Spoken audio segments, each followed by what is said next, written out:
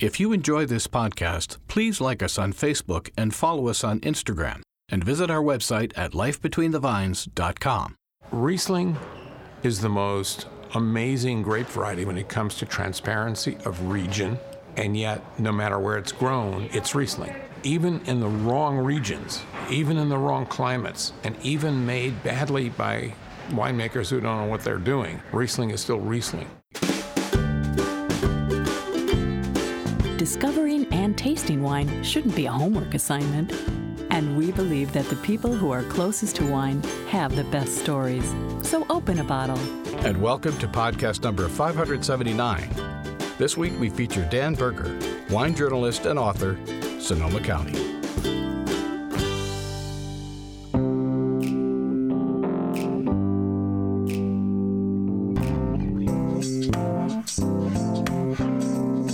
I recently met with wine journalist and author Dan Berger early one day in November, and we chatted in a rather busy lobby of a Marriott Hotel. I could have listened to Dan for hours. He has seen so very much of the wine industry that it simply blows my mind. I owe a special thanks to Eric Oz for introducing me to Dan via email. While editing the audio for this podcast, I had the great pleasure of reliving our conversation in that busy lobby. You can hear Dan on our Vino Lingo segment defining the term truckin'. I'm here today in, of all places, the lobby of a Marriott Hotel. Not to give Marriott any advertising, but I've said it twice, so there you go. And I'm here with wine journalist Dan Berger. Dan, how are you today? Fine. Thank you for being here for the podcast. Pleasure. You have an extraordinary history of wine writing and experience in the industry dating back to the 70s. Put you in a place before a lot of major things happened in the United States. Can you tell me a little bit about that? It was an interesting time for the industry. It was coming out of its cocoon and didn't really develop much expertise early on. Part of it was the vestiges of Prohibition, which essentially shut down all of the scientific investigation that had been done at UC Davis and Fresno State prior to 1919. And from 1919 to 1933, there was no scientific investigation into winemaking, and it didn't ratchet up until 1966 when Robert Mondavi opened up his winery for the first time. So really, the industry was coming out of a lethargy that was built on virtually no knowledge. I understand originally you had been writing in sports, is that correct? I was a sports writer for 13 years, and then I did some high technology, but I started writing about wine in 1979, actually before I finished my sports writing, and then ended up doing quite a bit of high technology reporting for the San Diego Union, and that's where I got to know the wine community of San Diego, and that was a tremendous benefit in terms of my development. I can imagine. And we should say you've written extensively for the Los Angeles Times as well as Associated Press. I was with the LA Times for almost 8 years. I worked for Associated Press prior to that as a general assignment reporter for 10 years there. And so my background is essentially in journalism. And you've also written a few books? And including some books that have nothing to do with wine, which is just something to keep busy. Sure. Well, it's good to step out of it from time to time. Yeah. But going back into the 70s, everybody talks about the Tasting of Paris. Where were you at when that happened in terms of your writing? What was your reaction? Well, in 1976, when the Paris tasting took place, I had only written a wine column for maybe less than a year. And I was unaware of the impact of this, partly as a result of the fact that California wine was really not on the horizon yet. I was buying them, and I was drinking them, essentially. But really, California wine was so new to the industry. Bordeaux was the thing. And the fact that California wines would win out over the French in a blind tasting in Paris was an interesting curiosity, but I was also a math major in college, and I used my mathematical instincts to realize that this was probably a slight aberration and would eventually go down in history without much acclaim, but it turned out to be a lot more important than that. Well, would it be fair to say, especially as you head out of the 70s into the 80s, it took a little while till this had any kind of effect? I think it took at least a decade before the effect was really felt, because, first of all, there was only one reporter who covered it, and it was in Paris at a location that was pretty obscure. When the reporter sent his story in to Time Magazine reported in a single column with a small headline. The headline included the phrase "Judgment of Paris," so that's how the name came up. But it didn't have any particular impact until California realized what had actually happened. And then some years later, some publicists got involved, and that was where it began to take off. Well, let's talk about you and your personal experience with wine. When did you start drinking wine? When did you get serious about wine? I got serious about wine in 1972 as a result of a sporting investigation. I was covering the Olympic Games track and field trials in Eugene, Oregon. It's a long, involved story which I won't bore you with, but one Saturday night I went to dinner with a friend at the Hotel Eugene, ordered a bottle of Riesling to go with my swordfish, and then they brought the bottle of wine to the table, and I smelled it and I said something wrong. And the waiter said, "What's wrong?" And I said, "I don't know, something wrong." And I handed him the glass, and he smelled it, and he says, "Well, this wine's corked." And I said, "I don't know what that means." And he said, "Well, it's been infected by a bad cork." And I said, "Well, then take it away." And he said, "First of all, I have to tell you, you have a future in wine." He says, "This corkiness is very subtle, but you picked it up." And I said, "Well, I don't know what I'm dealing with." And he said, "Well, someday you will." And so as he went away to get another bottle of this stuff, by the way, the second bottle was clean as a whistle, and he said something about this is an interesting aspect to the business that nobody talks about, but it says you obviously know what you're doing. I said, "No, I really don't know what I'm doing." So that was the beginning, and it taught me something. Yeah, I bet it did, and I think it's an example for many people to trust your senses, to like what you like and what you don't like. Yeah, I think part of it is education. I didn't know what I was finding offensive about that particular bottle, but it just didn't seem like it was appropriate to be spending, $9 for a bottle like that in a restaurant. Sure. Well, especially back then, $9 was a lot of money. Yeah, it was. Tenth of my weekly salary. Yeah. That's a big buck. And I'm assuming it was a dry Riesling. No, it was a Spätlese. Oh, funny. Which I didn't know anything about at the time. Well, that would be the kind of wine you'd order if you didn't know something about it, because that seems to be the more common one people would recognize. I just liked Riesling at the time, and strangely enough, I still love Riesling. It's my favorite grape variety on the planet, and if I had a go-to wine, it's Riesling every day of the week. And do you prefer the sweeter still? No. Everything I like now is completely dry. Yeah, that's not surprising. Yeah. So in your journey, did you have this exploratory, I want to try this because I've never done it, let me learn about this? I mean, was that the kind of attitude you might have had? I was very fortunate. I had a good friend who was really much more into wine than I was. And by 1976, he had convinced me it was time for the two of us to go up and take the UC Davis short course in enology. So we went up, we drove, it was June of 1976, we drove up to Davis. My brother was living in Davis, and he said, "You can stay with us." So I stayed with my brother and his wife at the time, and we went to the 2-day UC Davis short course in enology, and it was so amazing how much I didn't know about wine and how much was really fascinating. It was a journalist's heaven, because if you're a journalist, you're inquisitive, and I was really, really inquisitive about that stuff. And I heard all these terms, I wrote them all down, and when I came back, as we were driving back down I-5, which wasn't even I-5 at the time, and we're driving back to Los Angeles, where I was living at the time, and I kept saying to my friend Mike, I said, "Look, we've got to push into this more. This is serious stuff." And he and I both began to investigate it together. So fortunately, with a good friend in the business, indirectly in the business, the two of us sort of leapfrogged each other until finally I stayed in it and he backed away. That had to be a lot of fun.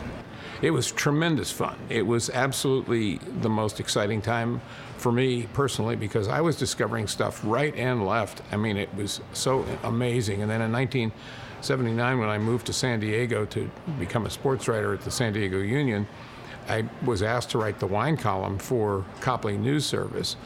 And I really didn't know what I was doing, but they needed a wine columnist, and I said, I'll do it. So it forced me to do a lot of homework and research and go to tastings and do all kinds of investigation into enology, viticulture, all the other subjects, agronomy and botany and stuff like that. It was very interesting. And the more I learned, the more I realized that 99% of it was of no use to my readers.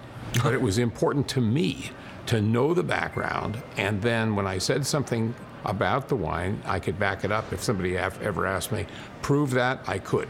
That gives you a great advantage when talking to people about wine and wanting to explain it to them without it being threatening, because you're coming from an educational point of view. Correct. And I think more importantly, the consumer needs to know that the writer is knowledgeable about wines enough to back up the support that he or she gives to support the validity of a tasting note that you write for a particular wine. If I just wrote about a Rioja, I didn't just do it because I liked it.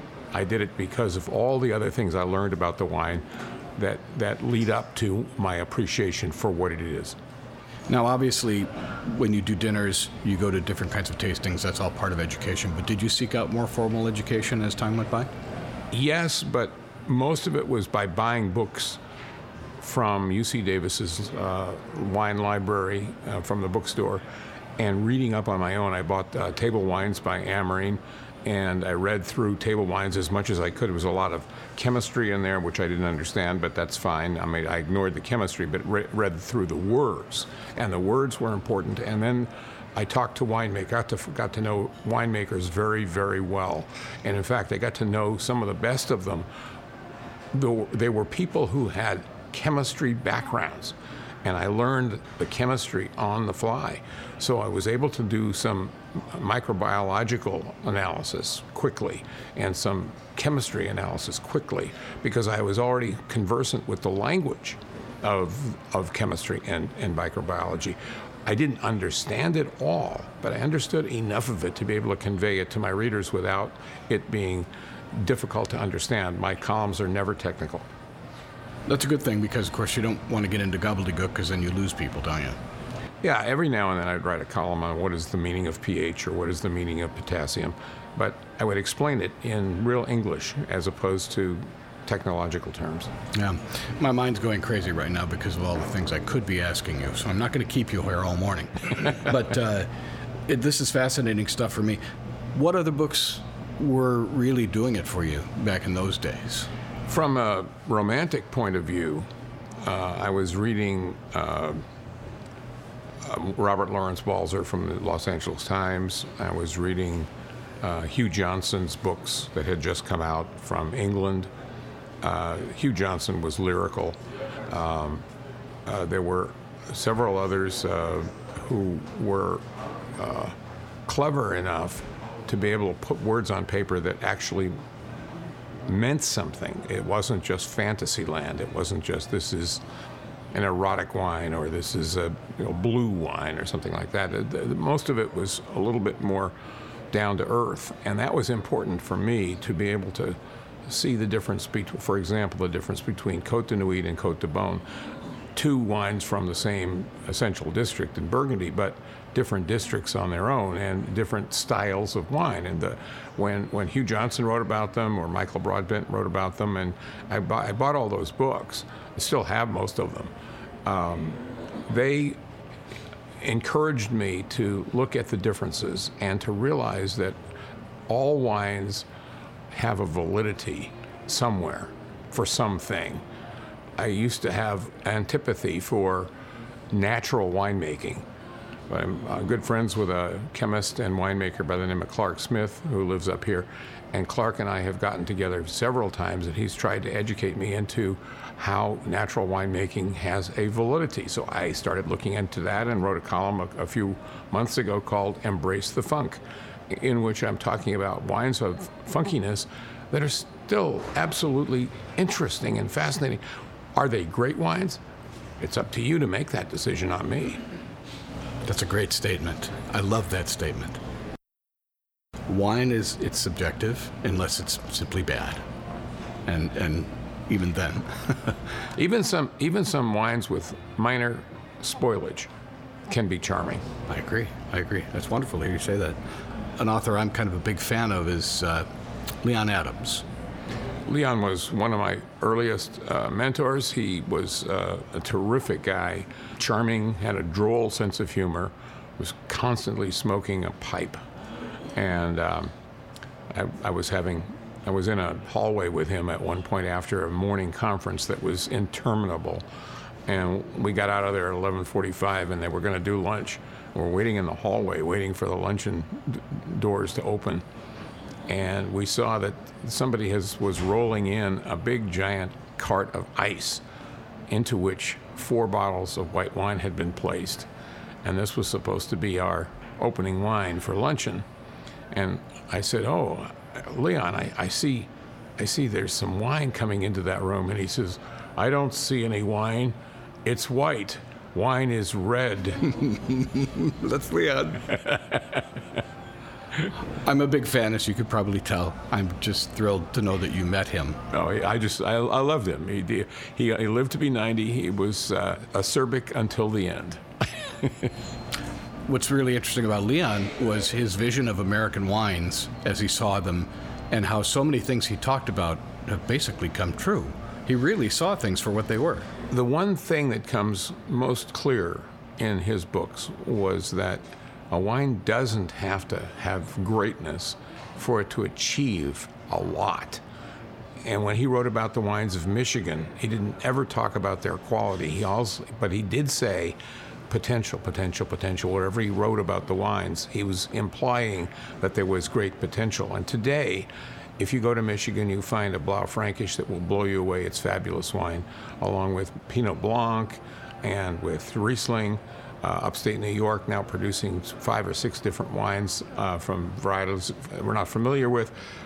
If you go, we tasted some wines from North Carolina last week that are shockingly fascinating and really tasty. I'd buy them. If I could get my hands on them, I'd buy them all the time. Yeah, I think that's the big thing, is getting your hands on these wines. We were just talking about wines in different areas and having an appreciation for them, and I happened to mention to you about my meeting a winemaker, 3100 Cellars in Idaho, and they're really doing some amazing things. The state beekeeper up there in Idaho is also a winemaker, and he makes a phenomenal Tempranillo. And in fact, if you think about regional distinctiveness and specific varieties, Idaho's Tempranillos will blow anybody off the table. Napa can't come close on Tempranillo. I totally believe that. I have had some of those wines. Really. There's a guy by the name of Earl Sullivan who makes wine up there in Boise, and he is as good as they get. Yeah. And he's a nice man and dedicated, and he does something that nobody else in this country does. He physically removes the seeds from his red wine fermentations after about 3 or 4 days of fermentation, and he gets rid of the seeds by hand and by using a stainless steel trough with holes. And he is getting rid of seeds because seed tannins tend to be bitter, and he doesn't want his red wines to be bitter, and they are terrific wines. Now, we talked before the interview that you are a winemaker yourself, which Yes. I guess that becomes almost inevitable, doesn't it? I think it does, but I think it's also a trap. Yes. Because you Yes. become seduced by the whole concept. And if you're seduced by the concept, then it ends up starting to cost money. And there's a limit to how much money you want to spend on a project like this. But my project is small. I make 100 cases of Riesling, and then I make another 100 cases of Vermentino, and that's pretty much it. And we're making, I did this as a home winemaking project in 1986, 87, 88, in that period. For about 8 years in a row, we made Cabernet Sauvignon at home, and the wines are still in the cellar. Some of the bottles have just developed beautifully. The 1990 that we made is brilliant. It's one of the most amazing wines I've ever tasted. It's 32 years old now. And the most impressive thing was that when my kids were involved in the harvesting of the grapes, they remember really well how difficult it was to harvest, and they love drinking that wine with me. That's investment. Yeah, that's a big deal. Where were your grapes coming from? It was Napa Valley Cabernet, and we went to various vineyards where we had an arrangement with the grower to pick up, a ton, something like that. I mean, it's not a ton gives you 160 gallons. It's not exactly a lot of wine, but it was a homemade wine project. That's all. Yeah, it's great. I'm fortunate that I have the ability to partner with one of the best winemakers in history of California, and he's my winemaker. I don't call all the decisions. This is a commercial product, so I let him make most of the decisions, and then of course I fine tune it. And so last couple of days ago, in fact it was yesterday, he was going to bring me samples of this year's wine. And he said, you don't want to try it. He said the fermentation quit at 12 grams. I said, 12 grams? I don't of residual sugar. And I said, I don't want 12 grams in the wine. I said, but with the acidity that we've got and with the pH that we've got, we do want about 5 grams. So he says, well, what do you suggest? And I said, well, can you warm up the tanks and let the fermentation restart? And he said, well, it's a little risky, but I can do it. I said, well, what do you think? He said, I've done it before. I might as well try it. So he brings a heater into the winery, turned the heater onto the tank. The tank's sitting on the floor. And they got it warmed up. And as of yesterday afternoon, the fermentation had resumed. So we're going to drop that down from 12 grams of sugar. And it's going to take about 2 or 3 days because it's a big tank. But we have another batch that's completely dry and is a little too austere. And I said, before you do that, can you drain off 30 gallons and dump it into the other wine? And that'll give it a trace of sugar, and that's all it needs. And he said, oh, that's a great idea. Why didn't I think of that? So that's what he's going to do today. Yeah. Could I use that? Sure. That's good. That's a really great story. People have asked me if I'd like to be a winemaker, and I have many, many times said absolutely not, because it's just a lot of work. It's a lot of work. Yeah, and it's not easy work, but I have to admit, I look at the back of we have a pretty good piece of property, and I just keep visioning these grapes out there going, stop, don't do it. But that's another story. Yeah. Do you mind if I ask who your winemaker is? Sure, no problem Who at is all. it? Greg LaFollette. And Greg LaFollette is one of the great winemakers in America. He was a protege of Andrei Chelychev, worked with Andrei, was his number one student for several years. Then he moved on and became part of the Greg and Greg team, which opened up, he founded Flowers. He was the first winemaker for Flowers. He opened up the Owl Ridge facility on Highway 116 in Sebastopol. He has made wine. This is his 67th harvest this year. Wow. He's made wine on 4 continents. He's made wine in Australia, New Zealand. He's made wine in South America, South Africa. I mean, he's just been everywhere. He's just a fabulous guy.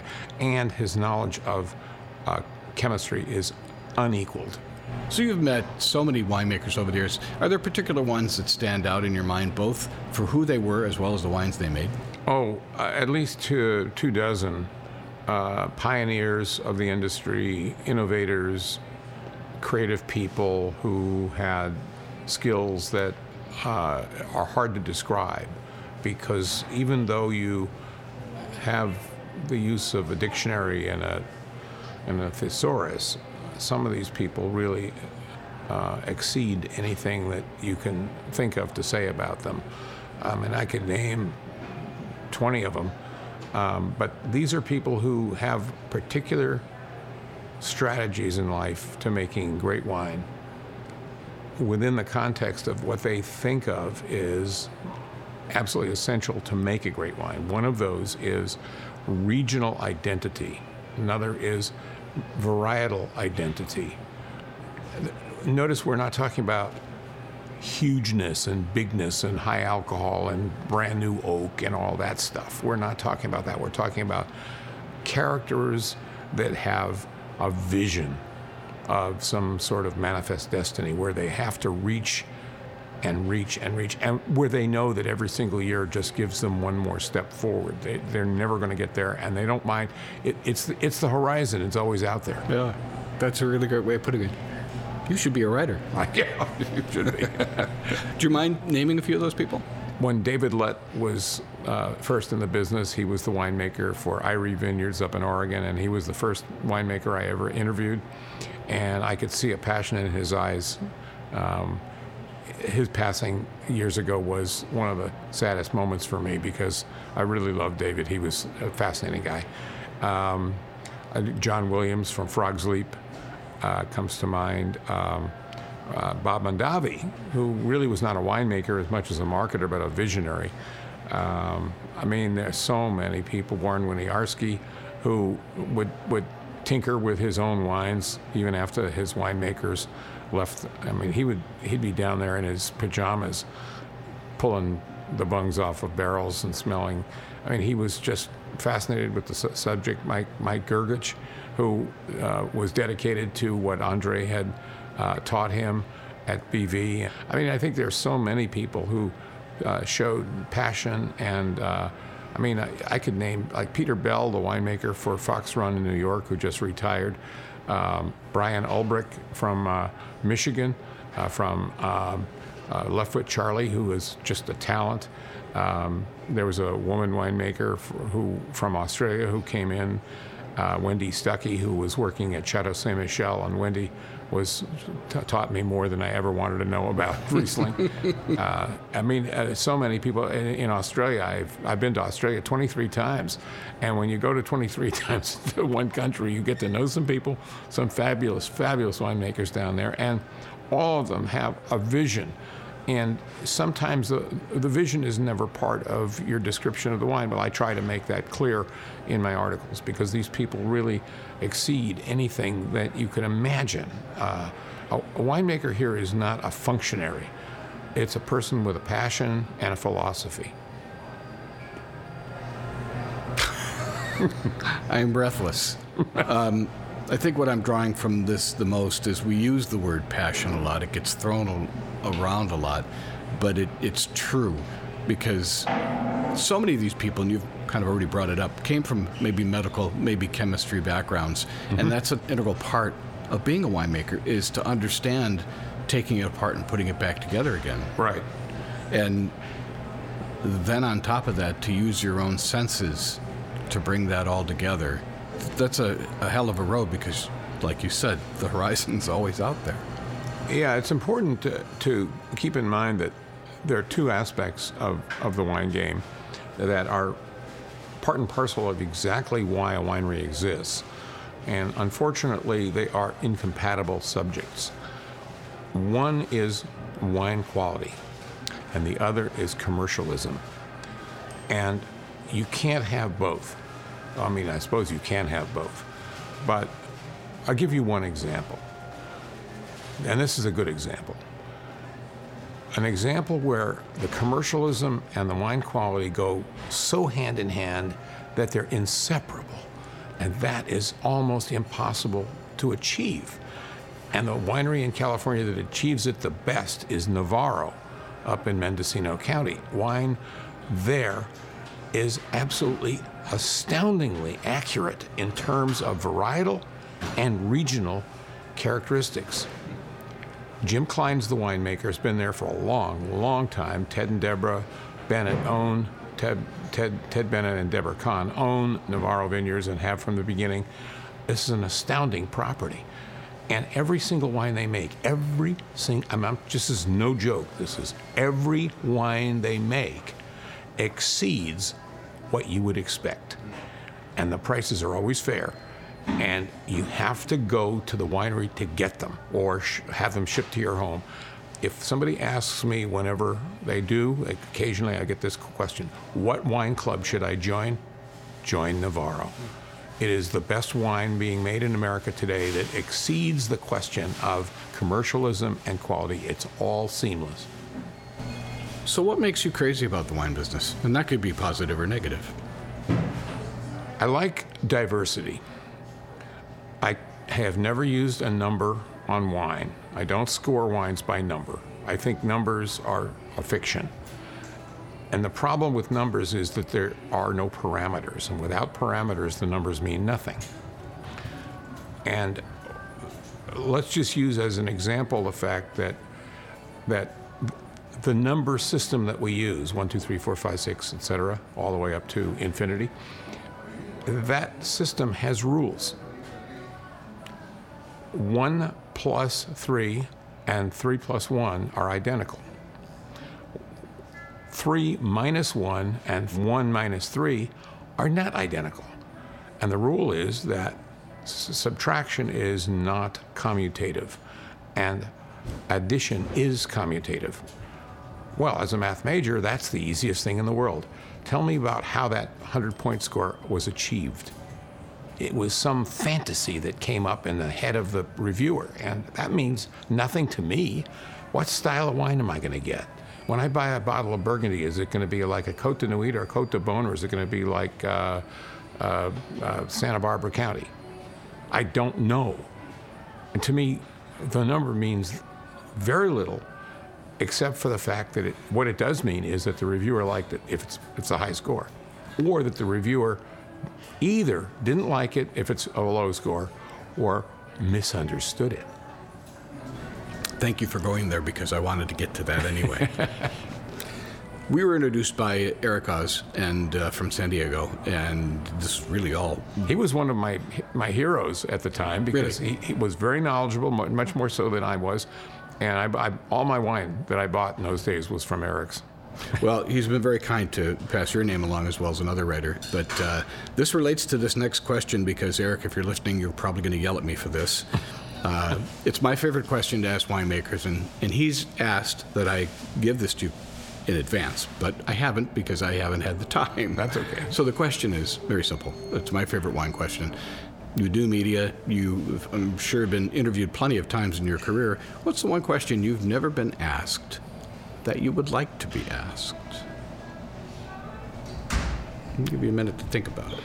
Well, I can think of about 5 or 6 questions that have never been asked of me, and I think the one question that nobody's ever asked me that relates to my favorite wine is, why do you like Riesling so much? Nobody's ever asked me that, and I think that it's very difficult to answer a question about why do you like anything so much. Why do you like a red rose so much, or why do you like butterscotch so much?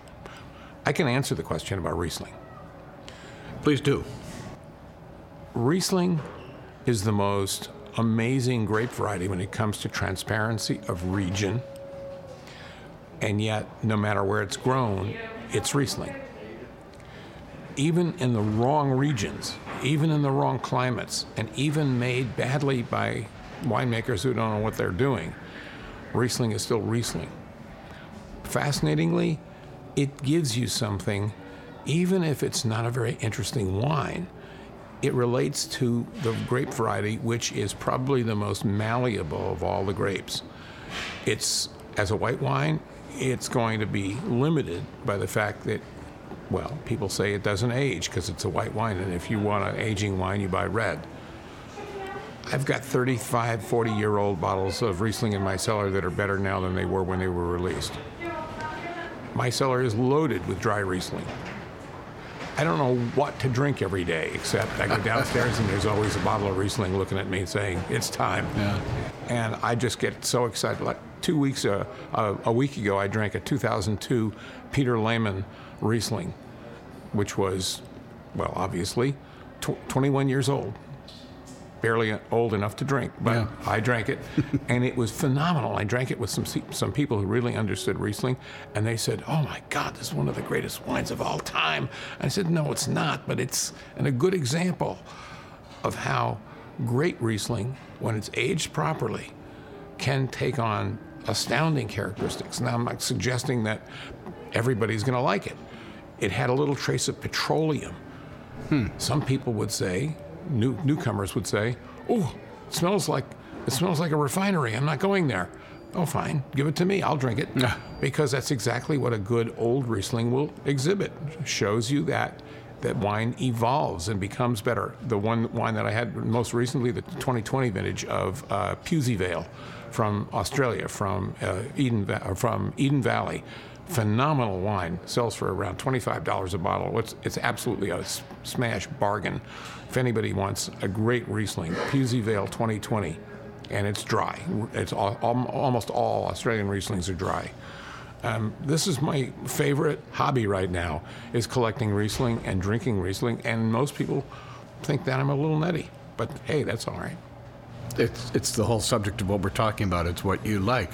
I make Riesling. Yeah, yeah, and you obviously know quite a bit about it. The thing is, so what? Who cares what other people think? You drink it. Well, I care about it to the point where I'm proselytizing. Okay, I'll give you that. I mean, I do try, but most of the time I do it when I have a bottle open in front of me. Yeah, that makes it more fun, doesn't it? Yeah. Dan, I could talk to you all day, and I'm hoping maybe one day we'll be able to get together again and do a follow-up interview to this. But for our listeners, is there a way they can follow you, contact you? Is there a website or an email? Are you comfortable with that? Well, I do a newsletter that's now a monthly newsletter. We have a website, and it's Vintage Experiences. And just go on to vintageexperiences.com, and you'll find a little background on me, and then there's a sign-up sheet.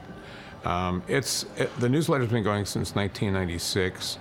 It was weekly for several years. For about 20 years it was weekly. It's now roughly a monthly. We put in some tasting notes of wines that I found. I buy most of the wines that I review. Virtually nothing is expensive. Nothing is a bargain. I mean, I call them bargains, but everything. For example, just the other day I wrote about a $37 Barolo. It's about as good a Barolo as you can find on in the market today, and all the Barolos that I tasted this wine with were in the $70 range, and this is half that. It was $37.95, and it's a terrific example, and it's available now, and you can have it shipped to your home. Most people will think of Barolo as an expensive wine. Sure. But I think this one really achieves what it's supposed to achieve. We waited 3 days for this wine before it opened up finally. I do a lot of analysis on these wines. I get chemical analysis on a lot of them to prove to my readers in case they ever ask. This wine is perfectly balanced and structured, but a lot of my wines, for example, yesterday I was in a wine shop. I picked up a bottle of a white wine. I had previously had it, and it's a white wine that sells for $17. Easily worth $40. But I knew the wine, I'd previously had it, and I saw it was still available for sale in the wine shop, and they had just marked it $17.95. I said, wait, that's time out, gotta get another one of those. So I added one more to the cart. I do this all the time. I buy almost all the wines that I review, and I do occasionally get a sample here, a sample there, but I'm writing a book right now on Cabernet. It's going to come out next year, in 2024. It's going to be about the history of Cabernet Sauvignon and where it has gone, and what trials and tribulations it went through, and what we are likely to see in the near future. That'll be an interesting book. I'll definitely get that. Yeah, it's a good read. It's got some anecdotal information in it that has never been published before. Dan, thank you for the time. I really appreciate you coming down here to hang out and talk wine. That's a delight. Thanks. Learn more by following Dan's newsletter, Vintage Experiences, at vintageexperiences.com.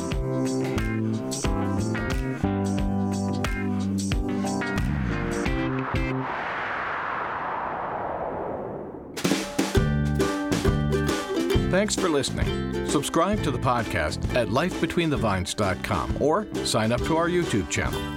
You can also follow us on Facebook, Instagram, and Twitter.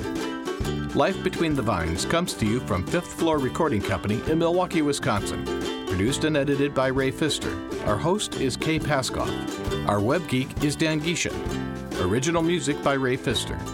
Copyright 2024.